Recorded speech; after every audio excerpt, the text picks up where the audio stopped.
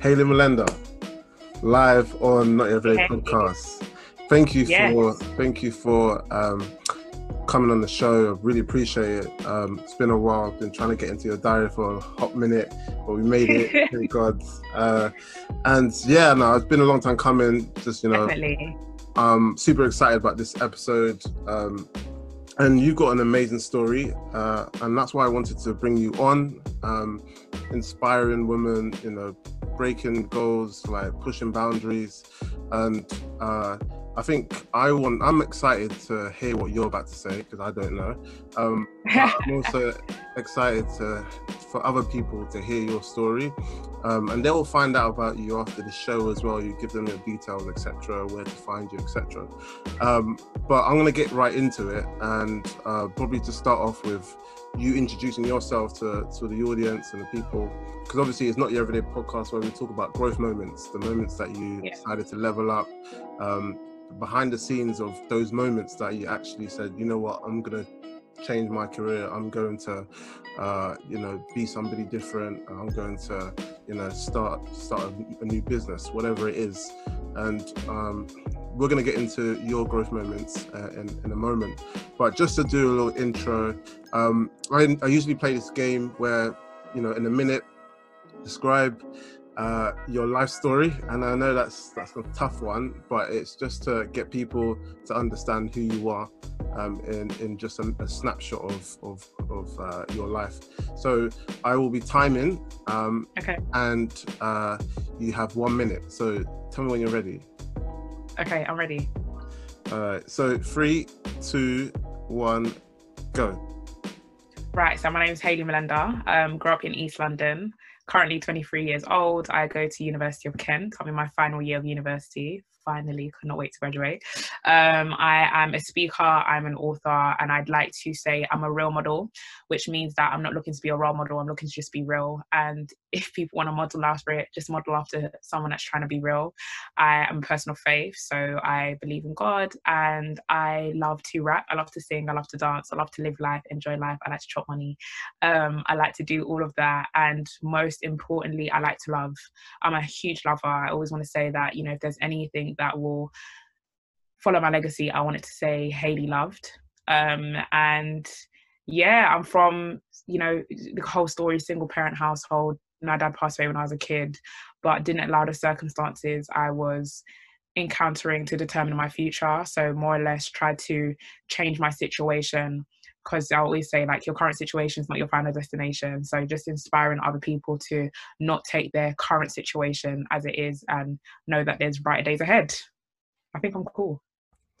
So you're just over, but it's okay. It's Just okay. over. Oh my Yeah, gosh. Okay. it's over by 20 seconds. But that's good. It's good. Like, you didn't even go into some of your achievements, which calm. We'll get into that. Don't worry. That's part of your Okay. life story. But I'll do some of it. I've got like a brief, like, little description, but you fill out the Okay. rest in it. But from what I've seen, you're an award-winning international speaker, change agent, and author. You've spoken to thousands of young people across the world, sharing your story about vulnerability and purpose, how you move from pain to purpose. You obviously specialize in a lot of keynotes, and I've seen some in the US that you've done. And your themes are around vulnerability, personal development, and well-being. You've obviously got a book as well that you released a couple of years ago. It's called The ABC to Student Success, and you can talk Yeah. more about that. But what else are you proud of? Like, what are the key moments in your life that you would like to kind of just share with the audience at the moment? Yeah. I mean, if we're talking accomplishments on paper, I definitely Yep. would say, I've stepped into certain rooms that I shouldn't be able to step into. And I say this with all humility in terms of the fact that, I spoke at Wembley Arena in front of 15,000 people when I was 19 years old. There's not many people that can come and say that. And a lot of people always ask me, like, how did you do it? That's so many people, 15,000 people. But you know what? I just remember kind of walking up those steps. And I'm not even too sure. I think you was there as well. Were you there with Lord Hastings for We Day? Oh, no, I wasn't on that one. No. Yeah. So I think it was the year before you went. Yeah. So I spoke in that one, and they gave me I spoke for like 5-10 minutes on my story. And I remember literally going up those stairs, and I couldn't know, I didn't know where to look. All I knew is I needed to look at the teleprompter, but I remember in between they told me that I could look, try and look in someone's eyes. And I just remember at that point in my life just kind of thinking, wow, Hayley, like, you really started with 12 people in a room. You started speaking when there was literally 12 people in a room. Teachers told you can't do it. Friends said you can't do it. People around you said that there's no point you pursuing this speaking thing, but you still done it, and 14,000, 15,000 people is a lot of people. I would definitely come and say that is one of my greatest accomplishments in a nutshell, in the sense of the fact that I could have said, I'm going to believe what everyone else said, rather than me following my path or what I felt like I was called to do. So I always give myself the credit for that, not because of what I've accomplished, but because within myself, I said no to the opinions and I said yes to my walk and I said yes to my purpose. Another thing I definitely would say is the balance of everything. What you said about in terms of the diary, university. I dropped out of university in 2016 when I became really suicidal. I was in a really dark place, and I'm sure we'll probably get into that. And the courage to go back to university. A lot of people think that I didn't want to go back to university because I was busy and because I was too busy being a speaker, too busy kind of traveling around the world, but a lot of people didn't know I was actually really scared. It took a lot for me to go back to university. It took a lot of mentorship, it took healing, it took counselling, it took therapy for me to go back to the same thing that I thought was going to break me. And it hasn't been easy. I would definitely say the past 3 years has been probably the hardest 3 years of my life, balancing business, balancing speaking, whilst in my final year, literally just did yesterday, I just finished doing an essay. I'm back to doing another essay. This is my rest day, back to doing another 2 essays that are due on Tuesday. So I'm now starting my dissertation, essay. Listen, uni is a lot. But kind of telling myself that, you know what, Hayley, just because the first experience nearly broke you, you've learned to build yourself again and you can finish this time. So definitely that. And I'll say the third one that I would say is quite personal to me is, to break cycles in my family. I'm one of the, definitely would say I'm one person that in my family, entrepreneur, very spontaneous, I'm very creative, I'm very much, I didn't follow this 9 to 5, and it's not to say the 9 to 5 is a bad path. I honestly would say the 9 to 5 is probably an amazing path, but I just knew it wasn't for me. And I'm happy that I broke cycles where where many people I know try and fulfill their parents' expectations rather than you finding out what you're called to do. I think for me, I'm happy that I broke family cycles of where I've seen so many people in my family and other people around me as well, not just my family, who had fortified their dreams and their goals for the sake of what their family were pursuing or what they told you to do. So that's great. And my mum and my brother are like my greatest advocates, my greatest supports. So I'm so happy to have a supportive family as well with what I do. So yeah, I'm just grateful for those 3 things. I definitely say that.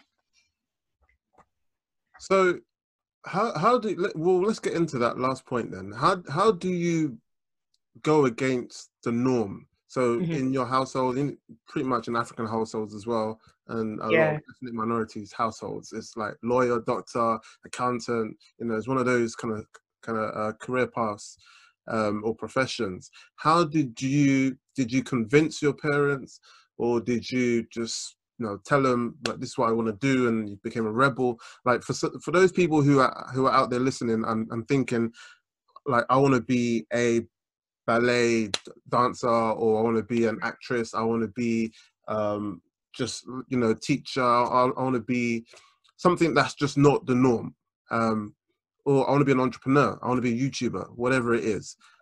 How did you break that cycle and talk to your parents, or how did you go about doing what you wanted to do rather than what your parent wanted to do? I feel that with my mum, one of the things I love about my mum being raised by her is that she's not a dictator. So she's not the type that will try and dictate me on the paths that I need to take.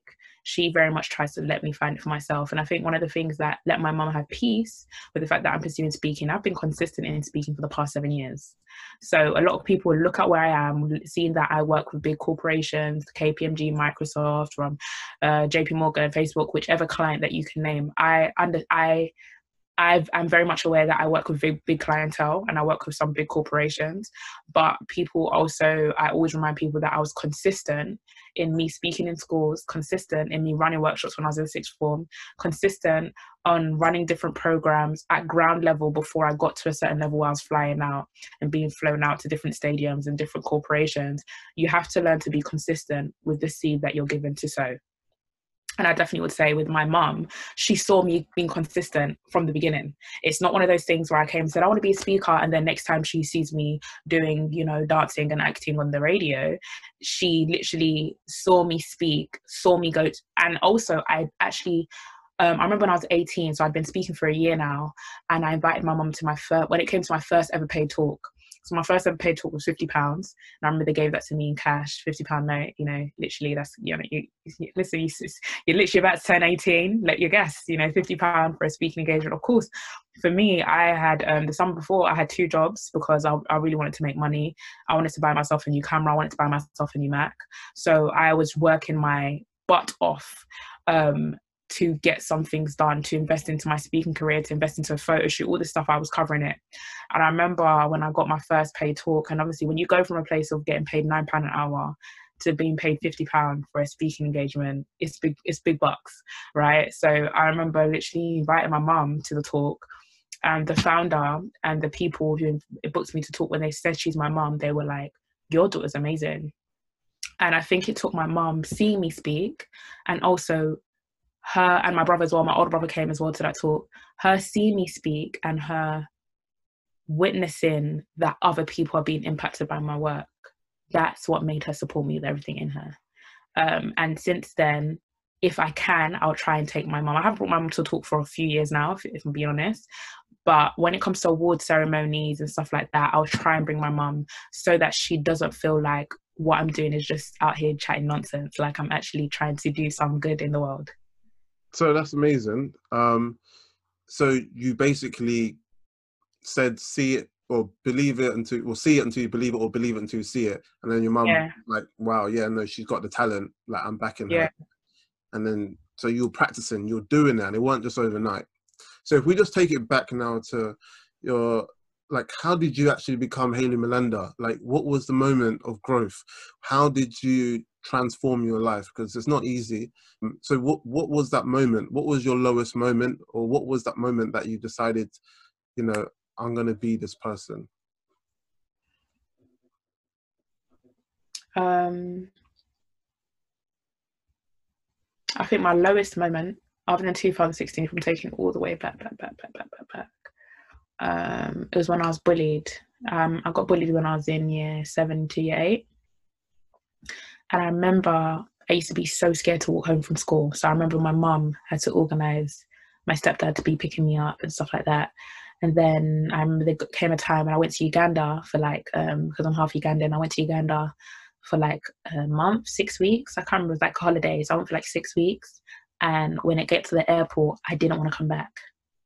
I was crying. I was like, I don't want to go back, because I knew what I was going back to. But at the time, my mum didn't know how severe it was. They had hacked into my Facebook. They had hacked into my MySpace. I was crying in Uganda. I did not want to come back because I knew what I was coming back home to.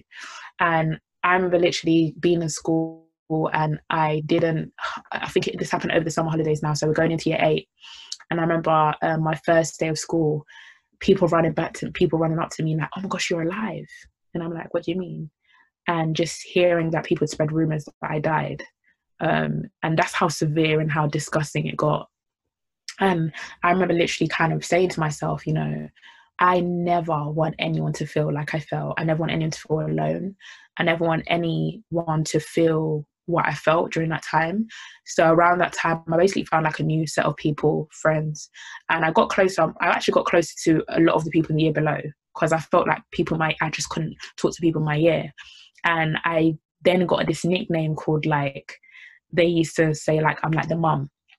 and my nurturing figure. I've got such a nurturing heart, and I feel like that really brought out my heart for nurturing, especially people who are younger than me. I've always been one person that's looked out for people younger than me. I have a whole mentorship program where I'm basically mentoring like 20 young females, and my heart is always to mother, mentor, be big sister. So I remember when that was happening, and literally just, over time things, over time I was not saying forgiven, but over time things died down, the bullying stopped and stuff like that.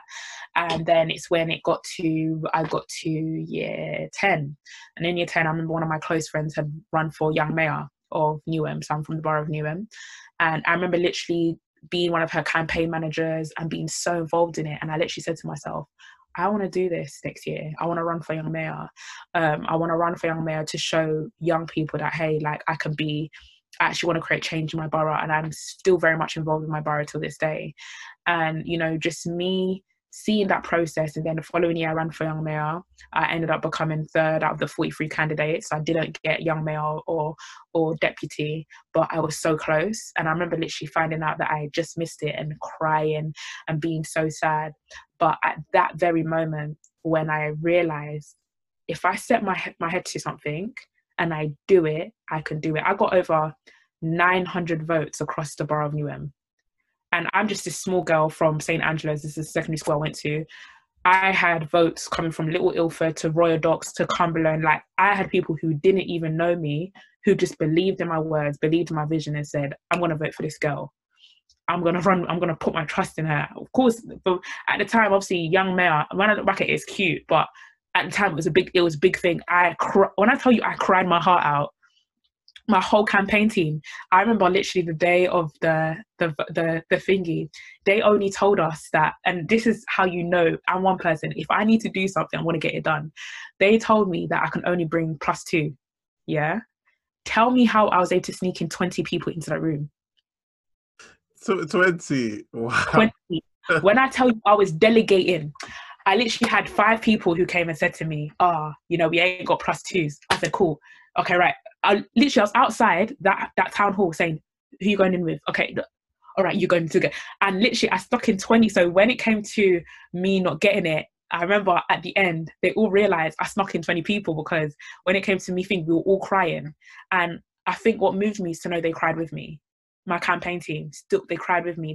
They were out there campaigning, and there's still videos. I can send videos to you and whatever if you want to put it in. There's actually videos of me campaigning outside Stratford, where we're outside Westfield screaming, saying, vote Hayley for young mayor. And that was definitely one of the highlights of my life, because at that very moment, I just came and said, you know what, Hayley, you can actually make an impact in this world. You don't have to be one person that's being born in a castle or this high-end horse or this high-end type of life. It starts with your community. It starts with you getting people who believe in your vision. It starts with people who are willing to ride with you, people who are willing to work with you, and people who you're also willing to serve. I believe in servitude leadership. So I think at that very moment when my campaign team saw that my heart was to serve, it wasn't for clout, it wasn't for title, it was to generally serve a community in a borough. It got a lot of people on my campaign team. And that was very much the moment that I just came and said, you know what, I want to run with this. And then the following year, that's when I started speaking. So it really all started in secondary school. I'm grateful for the experiences. I will never wish bullying on anyone. Never, but I'm happy I went through it. I am. That's amazing. So it's just playing it back. It's like you put your mind to something, which was, I'm going to change my circumstance and I'm going to apply for being a young mayor. You almost won it, but then you realize that you got so close that you can actually, next time, if you did it again, you probably could have won it. Or if you put your mind to something else, you could actually achieve it. So that almost hint of success made you think, you know what, I can change my environment, change my life, if I just put in the work and I focus. So it was your determination, it was your motivation, self-motivation, and you just said, you know what, I'm going to change my life. And that's when you started speaking. Okay, cool. Yeah. Perfect. So can we talk about the moment that you, because you said, if you don't mind sharing, you went into a moment of depression or a period or phase. What was that like? What happened? And how did you overcome it? Right, so I would say it started in sixth form. I just was never open about it. So a lot of people actually didn't know that when I was in sixth form, I actually was going through counselling and therapy. I remember when my counsellor put in her resignation, I think she was going through something in her personal life and she could no longer counsel me. And I was angry because I felt at that very moment when I thought I could really start getting some healing that I needed. Till this day, my mum doesn't actually know that I was getting counselling in sixth form. When I knew that she wasn't coming back, I was just in my head thinking, what's the point? I want to try something, and then I try. Someone says they're going to help me, then they don't help me anymore. So what's the point?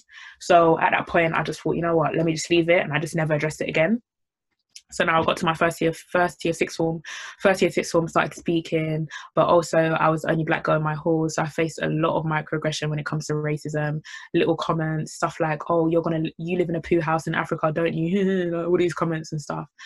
And just the subtle thing, oh, your roads are dirty, aren't you? Oh, like, just those are the type of comments that I faced in university. I was only black girl of my halls, and I was not labeled, but very much the persona of the angry black girl followed me, because that's all they had seen on the media, so that's who they assumed I was going to be. So there would be different circumstances where some of my flatmates would, there was one in particular, and I'll call him C. He would patronize me to get that angriness out of me, to get that anger out of me, which I hated. And I felt quite lonely in that period. But also I felt like I had to change myself to feel like I needed to fit in. So when I felt like I had to, do more, I had to do things that weren't me. Even though I'm very sociable, I love dancing. I'm not really the clubbing type.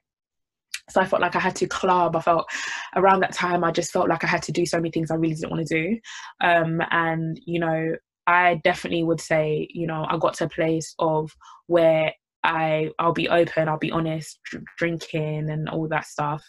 I started just drinking now for the sake of just drowning out my thoughts. I'll be open. At the time, I was very much doing cannabis. I would be just smoking weed to just drown out my thoughts. And that's when I realized I was getting to a bad place. I just didn't even care anymore. I didn't even care. Then it got to a point where I couldn't even go a day without smoking. I couldn't go a day without, and I'd be drinking in my room by myself. That's when I knew it was a problem.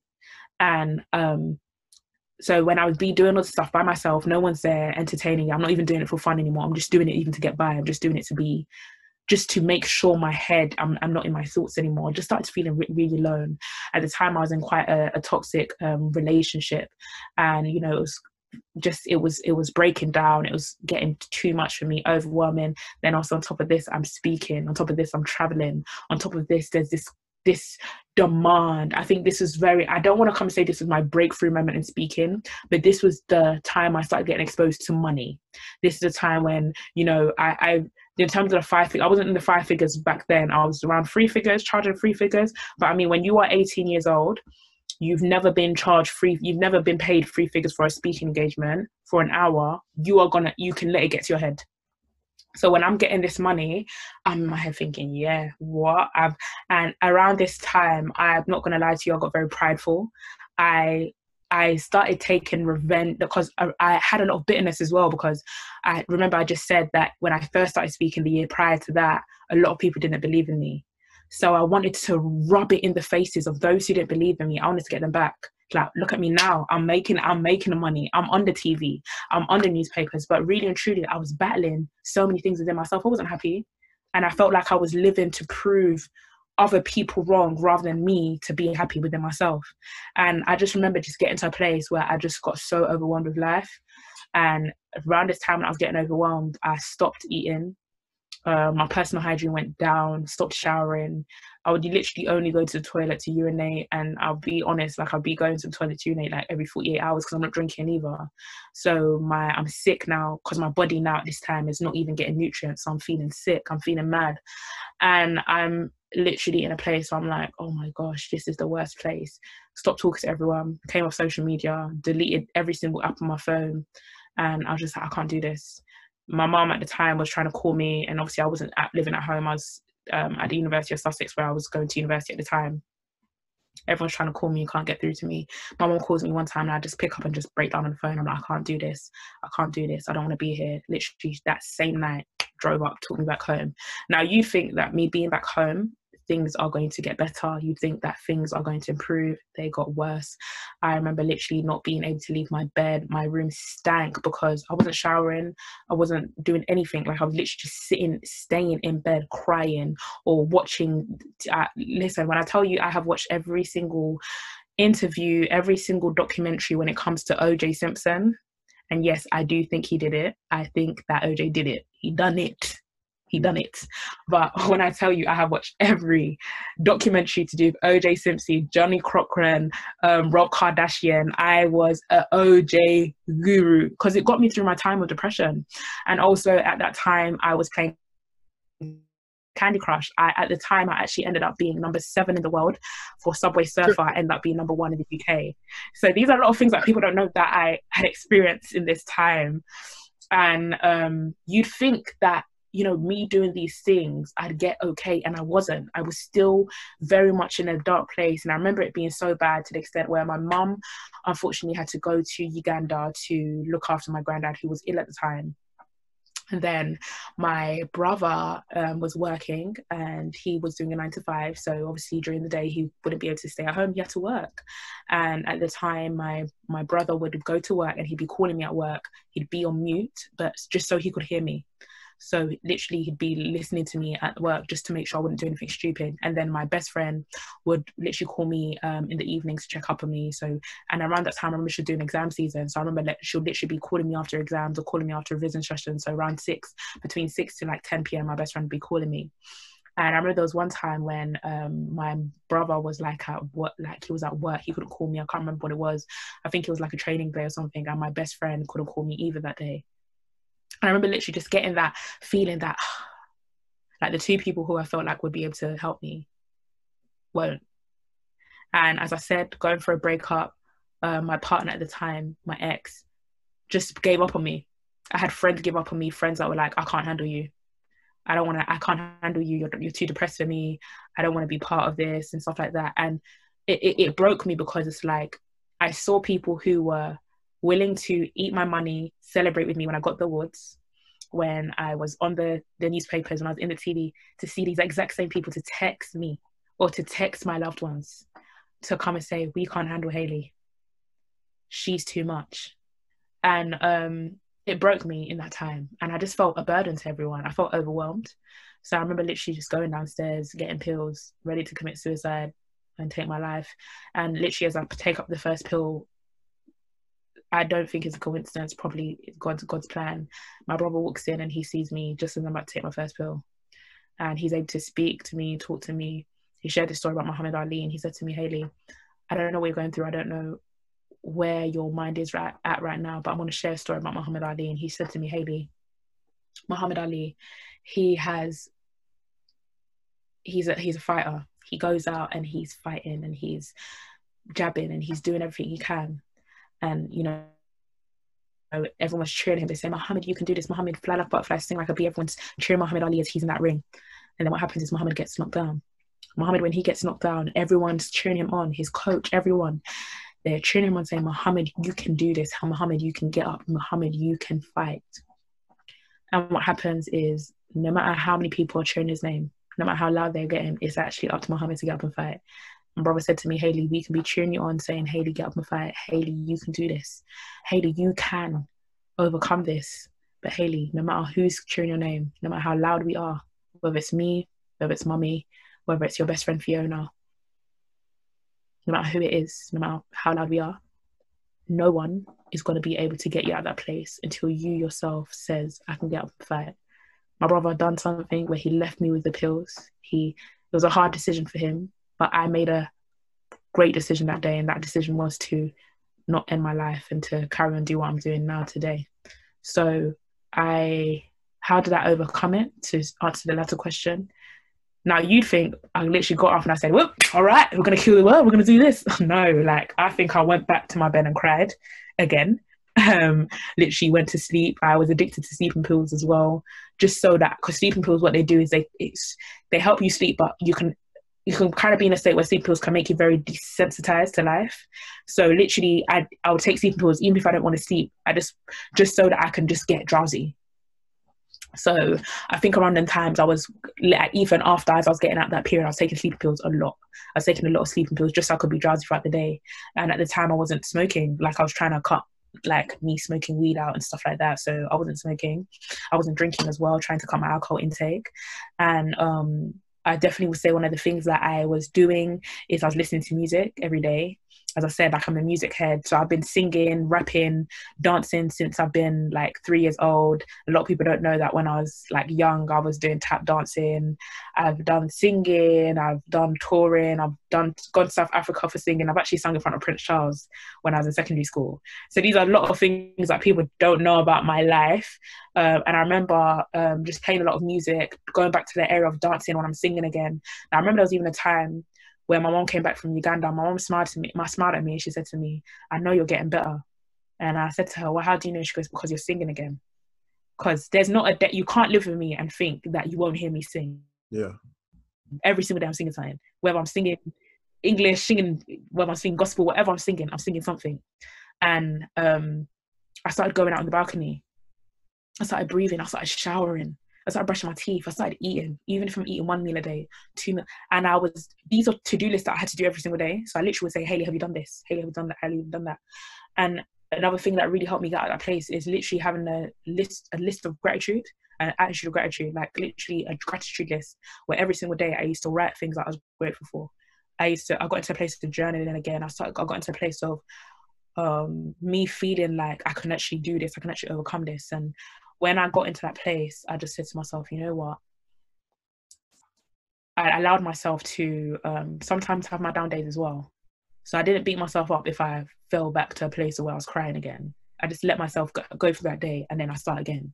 But having a to-do list, it sounds really weird. It helped me though, to just remind myself to do these little tasks. And when I was doing this, obviously, of course, after 21 days, habits develop. Now, I mean, 4 years later, I don't need a to-do list to tell me that I need to eat, that I need to do this, I need to do that.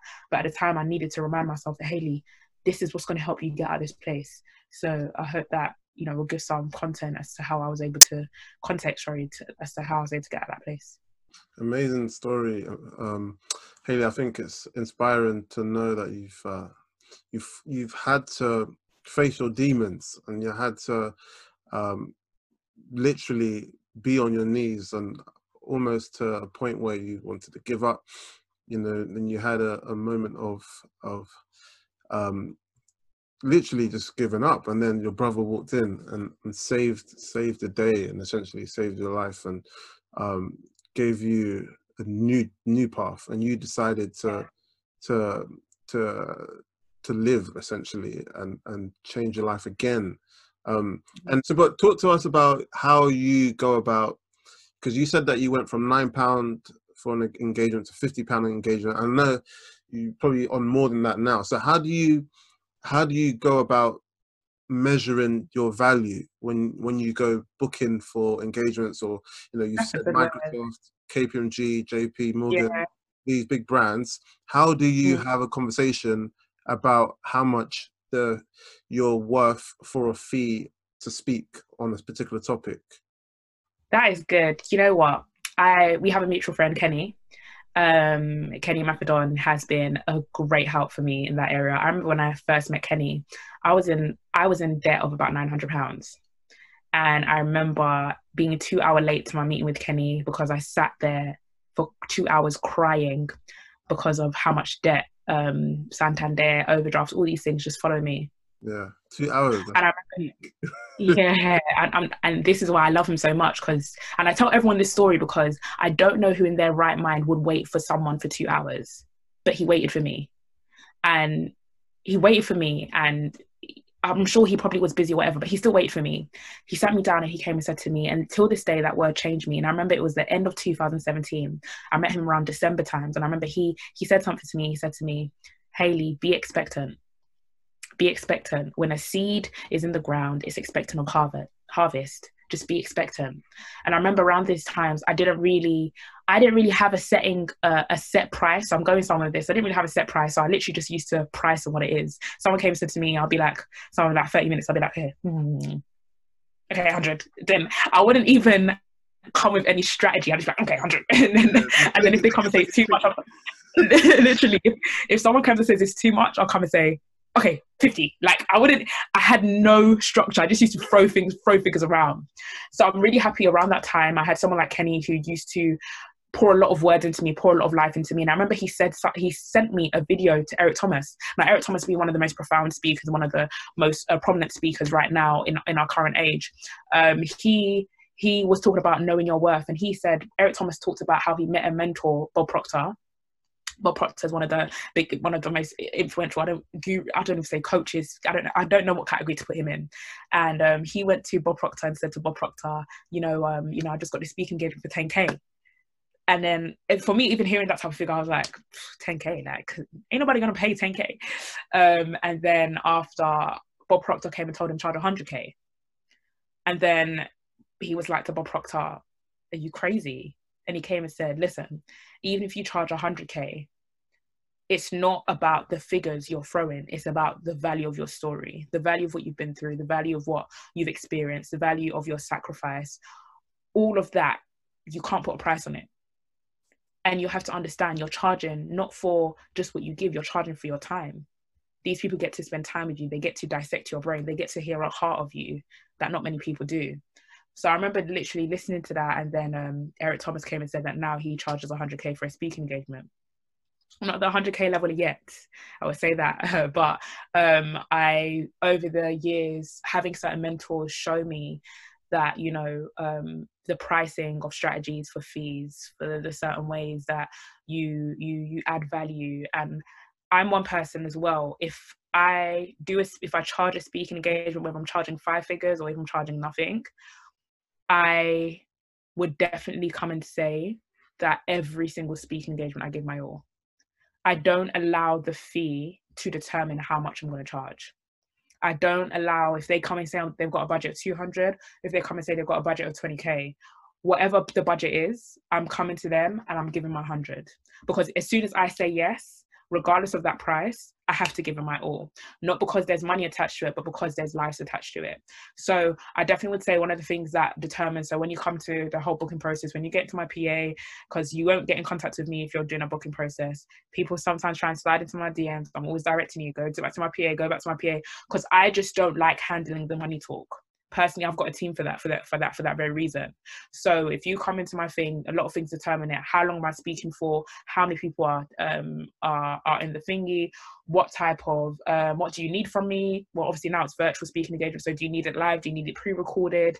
If it's obviously back in the day, am I going out there? Am I flying out there? I need travel, accommodation, all these things that I have to take into consideration. But most importantly, my time. Because if you're demanding something of 2 hours, a lot of people think speaking is I literally had my mentee the other day when I came and said, I'm so big. I said to her, listen, I've got, she wanted to have a meeting with me. I said, give me a second.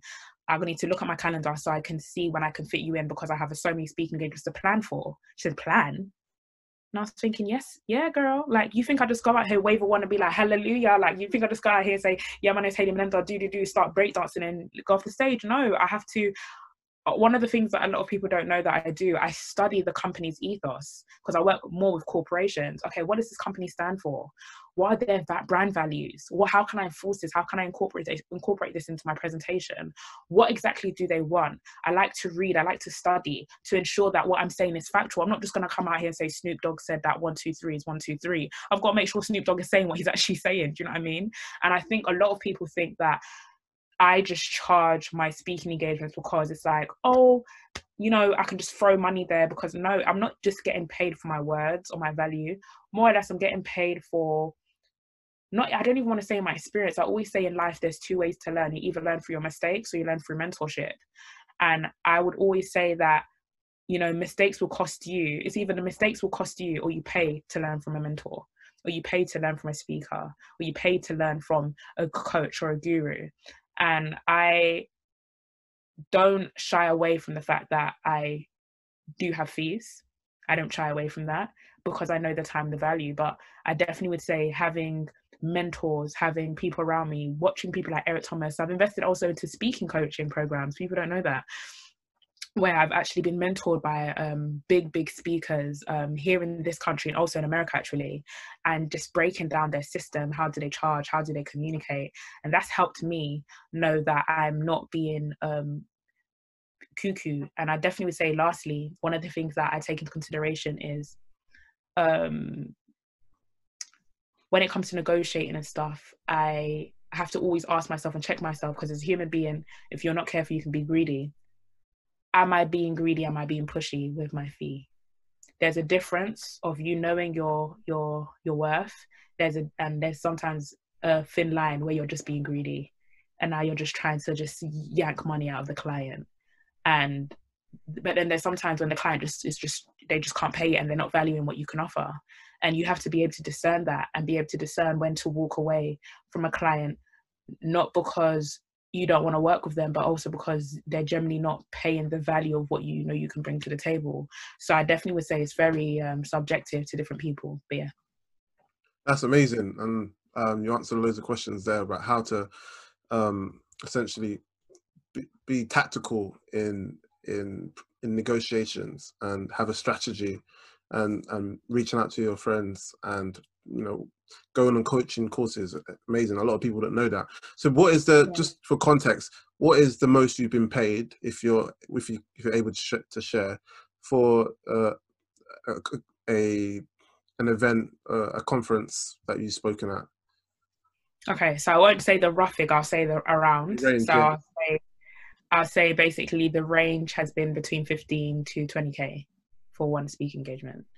Amazing. So that just gives it context, from £9 to Yeah. 15 to 20,000. So just to let Yeah. people know the levels that we're talking about, that you're just normal Hayley from like East London, you said, yeah, and now Yeah. you're on big things. So we just wanted to let people know, that it's possible. Like, it's not just It like these Americans and they do it and they make it a day job. Like, you can, like, people anywhere in the world who've got a story can do it. And I just wanted to for you to share that, and we'll get into how to build a brand, because that's one thing I want to kind of get from you about. yeah, Actually, let's talk about now, and then we'll go into some of your childhood, etc. So what would you say to someone who wants to build a brand in 2021, or even now?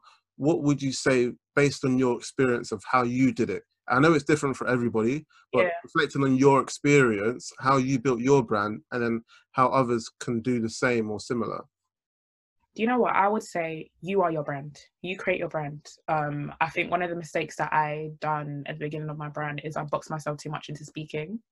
So, but I don't know when this is going to come out, but by the time this comes out, probably a few weeks after. So this is exclusive here, but then when they get it, it might come out. So basically, I'm jumping into the music scene. So it's one of those things where a lot of people are going to look at me jumping on music and being like, but you're a speaker. And I'm not, though. I speak. It's not my identity. It's something I do. It's not who I am. You know what I mean? And I definitely feel that a lot of people, what happens is they find more identity in what they do than rather who they are. And I definitely say with your brand, please don't lose yourself trying to find your brand. That's number one. Don't lose your value. Don't lose your hobbies. Don't lose the things you love. Your brand shall actually be birthed through the things you love. So with me, if I come and say, who is Hayley? This is why I just come and say I'm a role model. Because one day you might see me literally speaking. Next minute you might see me writing a book. Next minute you might see me releasing a rap track. Who knows? And I definitely would say that one of the things that I've learned in the area of branding is very much about not caring what other people think, because you have to also understand that you have a tribe that you're called to, and not everyone is going to understand your tribe, and everyone's going to understand your brand. That's okay. Some people like Audi and some people like Lidl. some people come and say they're the same, but some people prefer Aldi over Lidl. Some people prefer Asda over Sainsbury's. Some people prefer Sainsbury's. Well, I'm definitely team Sainsbury's after, you know, their Christmas advert, but some people prefer Tesco over Sainsbury's. Do you know what I mean? So, but I can't come and tell you, Olu, why are you going to Tesco for? You know, Sainsbury's is the one for us and stuff like that. I can't tell you that. If you prefer Tesco's chicken over Sainsbury's, who am I to come and tell you what you need? Sainsbury's know their demographic, and so does Tesco. So I definitely would say, whenever you're building a brand, who are you called to? Do not compromise that. When you feel like if you feel like, I feel as I'm growing older, I feel like I'm more called to women. I do mentor men, I do coach men, I do, obviously, in terms of speaking, I'm not just speaking with, a lot of my senior leaders that I actually work with are men. A lot of the corporations I've spoken to in the room are men. However, I just feel in terms of coaching, my personal one-on-one, I prefer that I speak with women. But am I now gonna, you know, when it comes to my take on branding, I'm not gonna more now come and say, you know what, now I want to be everyone, I'm gonna make my branding for everyone. No, if I come and say that I feel like my coaching and my personal coaching and mentorship programs are for women, I'm gonna make sure I tailor to that. And I always come and say, know your demographic, know your tribe, ask them questions, do market research. Who are they? Where do they live? Where do they reside? I think a lot of people resonate with me because I'm a Black woman. So I attract a lot of Black women. I attract also a lot of women of faith. So for me, I'm not going to come and say that I'm limiting my brand to that, but I very much know who my tribe is, and I try and feed them as much as possible. But just because I'm feeding them doesn't mean everyone else has to go hungry. That's not the whole point. And I'll say lastly, one of the things I would say about building your brand is I would say, oh, aesthetics. Oh, yes, excellent, honey. You know, do not be expecting to be getting, you know, I say this with humility. You know, my brand, I actually started touching 5 figures in terms of my speaking engagements when I started getting a graphic designer, when I started working with someone that can build a website. I think many times you're trying to do Microsoft Word logo, then you want big Facebook client. And it's not me being rude or anything. It's just me kind of being real that when it comes to your branding, you have to ensure that your branding reflects the prices that you want to charge. And I think many times we're here, oh, I want to do my WordPress. And it's like, you know, you've got to be making sure that the level of excellence your brand is reflecting. I always come and say this, listen, my website's one of my favorite websites in the world. And I paid a lot of money to make sure that website, so sometimes I'll be on the internet just to go on my website. Not because I'm up myself or because it's just because sometimes I like to look at it and be like, yes, Hayley, because I paid money for that. So I'm going to be on my website every single day. I'm going to look at it, I'm going to like it, I'm going to say yes. And I've got people who from different people around the world who, I actually had people in the middle of speaking engagement stop me and say, who created your website? When I tell you my web graphicer, my web designer, my graphic designer have had so much business in 2020 because of the amount of people who have come on my website and be like, your website's good. Who done your website? Your website's sick. If you want to go check out your website, I say go enjoy it. But I definitely would say that having a brand like where I've invested money and invested a lot into graphic design and videography, whatever I'm doing, that definitely has reflected in terms of the type of clients and the type of people I work with. So when it comes to branding, if you want to increase in your clientele, if you want to increase in price, and if you want to increase in strategy, whatever that is, make sure that is also reflected in your branding in terms of aesthetics, coloring, placement, the type of people you're working with too. Yeah, great point. Because I think a lot of people fail to acknowledge that you got to spend a little to get something back, right? And yeah, people don't want to spend that money, or I think it's to do with risk factor as well. What is your risk factor? Are you betting on yourself that you create a really good website so that you can attract more clients, or are you just trying to do the minimum to try and get a minimum? But you went out your way, you found people to build that brand, build that aesthetics, and you're getting the rewards based on, the amount of faith you put into your own products. So 3 practical tips for personal growth. 3 practical tips for personal growth. All right, cool. Number 1, get a mentor. 110%. That mentorship is like, I definitely would say like my relationship with mentorship has definitely been hard sometimes because sometimes mentors, I don't want to say you outgrow them, but different seasons, you know what I mean? So I definitely have been through mentorship hurt in the past. Definitely currently I'm actually going through one right now. And I definitely would always be an advocate of mentorship. As I said, my pastor said something, you either learn through two things right now. You either learn through mistakes or you learn through mentors. I'm very grateful that I have a handful of mentors, women mentors, male mentors. I'm very grateful that I'm actually in a time in my life where I'm connecting more with women mentors, because as a woman, I feel like it's important to have other women supporting you. And as a man, I think it's important to have men around you, because, you know, just it's brotherhood and sisterhood. I'm for that. Number two, I definitely would say, every single day, I ask myself this question. I ask myself, Hayley, did you do what you were meant to do? Not did you do what your mom told you to do, not what you do what Ollie told you to do, not to do what your partner told you to do, but did you do what you was called to do? And I think self-awareness is number two. The only way for you to grow is self-awareness. You have to be so self-aware with your mistakes and where you are in your life, and for you to ask yourself where you currently are. I think you have to be in a time of really just being open and honest about where you are. Definitely personal growth. And I'll say number three, invest into your growth. Get books, get into courses, get into communities. It doesn't have to be finances. I think a lot of people, when they hear the money, when they hit invest, they're like, oh my gosh, like, I don't have money, I don't have money. No, join communities. I mean, I have my own community. Building your community is free. And literally that community is just facilitate personal development space where people want to connect with other people who are on the personal development journey. I know so many different communities that are there for free. Join on Slack, join on Facebook, and just connect, network with people. You can only grow as much as the environment you allow yourself to be embedded in. And I definitely would say no flower, no rose can grow from a concrete. And, if that environment is, stagnant, if that environment is pushing you down, it's going to be very hard for a rose to truly grow out of the concrete. So I would definitely recommend that every single person to be in environments where they can grow, where they can just blossom, because your environment is probably one of the most important things you can embed yourself in. Sick. Amazing advice, man. Well done. And it rings true, everything that you said.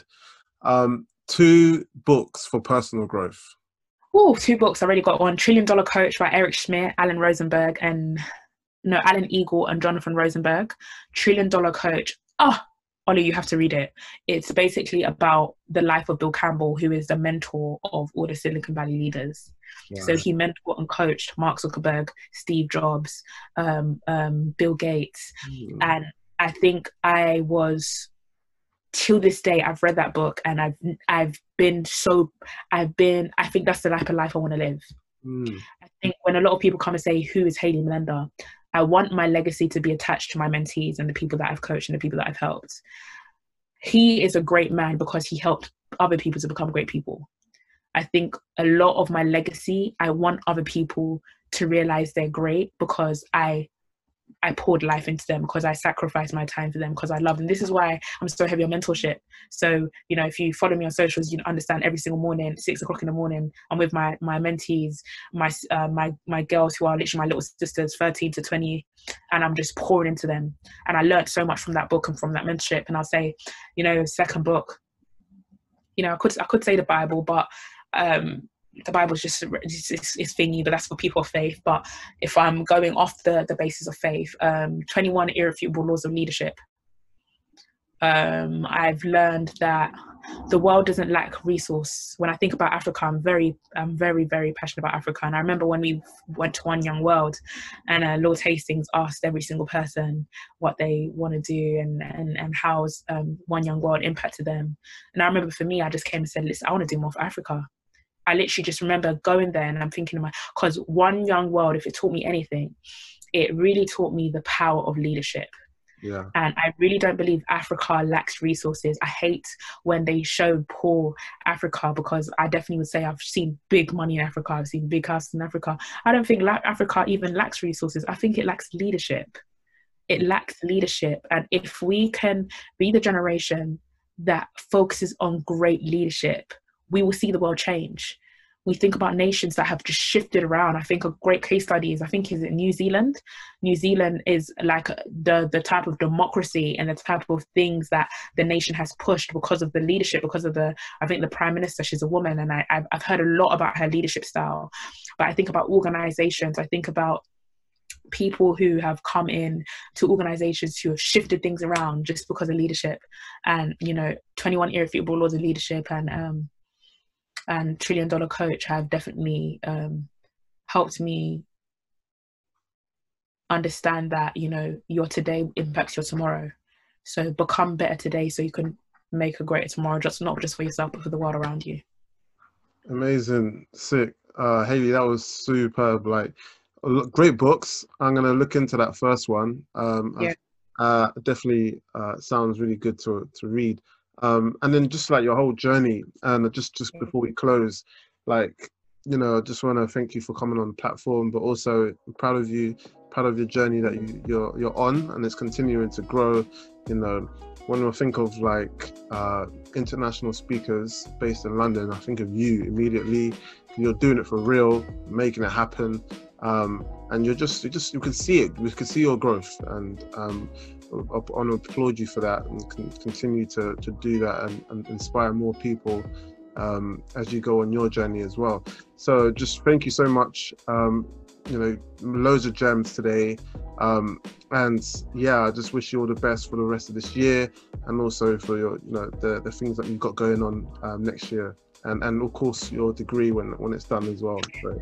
Yes, please, I definitely need that. But thank you, I appreciate it, and I'm so happy that we finally got this locked in. I was actually really looking forward to this, and actually I was actually going through your podcast earlier today. So I was going through just the way the setup and stuff, just so I could make sure, okay, cool, this is what I'm going on, and I'm going to push it as if it's my own.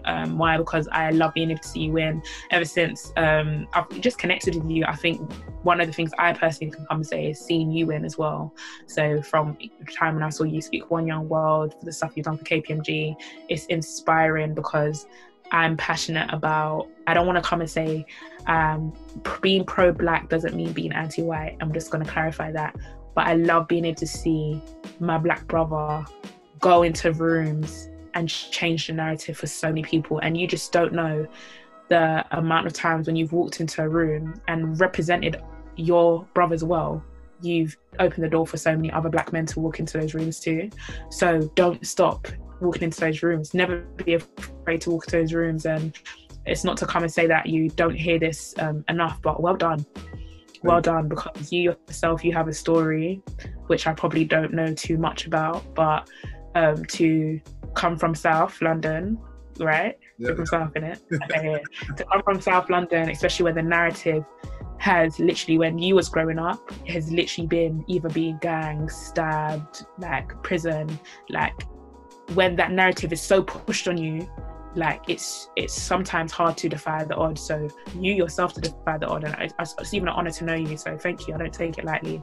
So you're not your everyday podcast. It's got to be number one soon. But yeah, thank you. Thank God. Thank you, Hayley. That was really sweet, man. I appreciate you so much for that. Much love.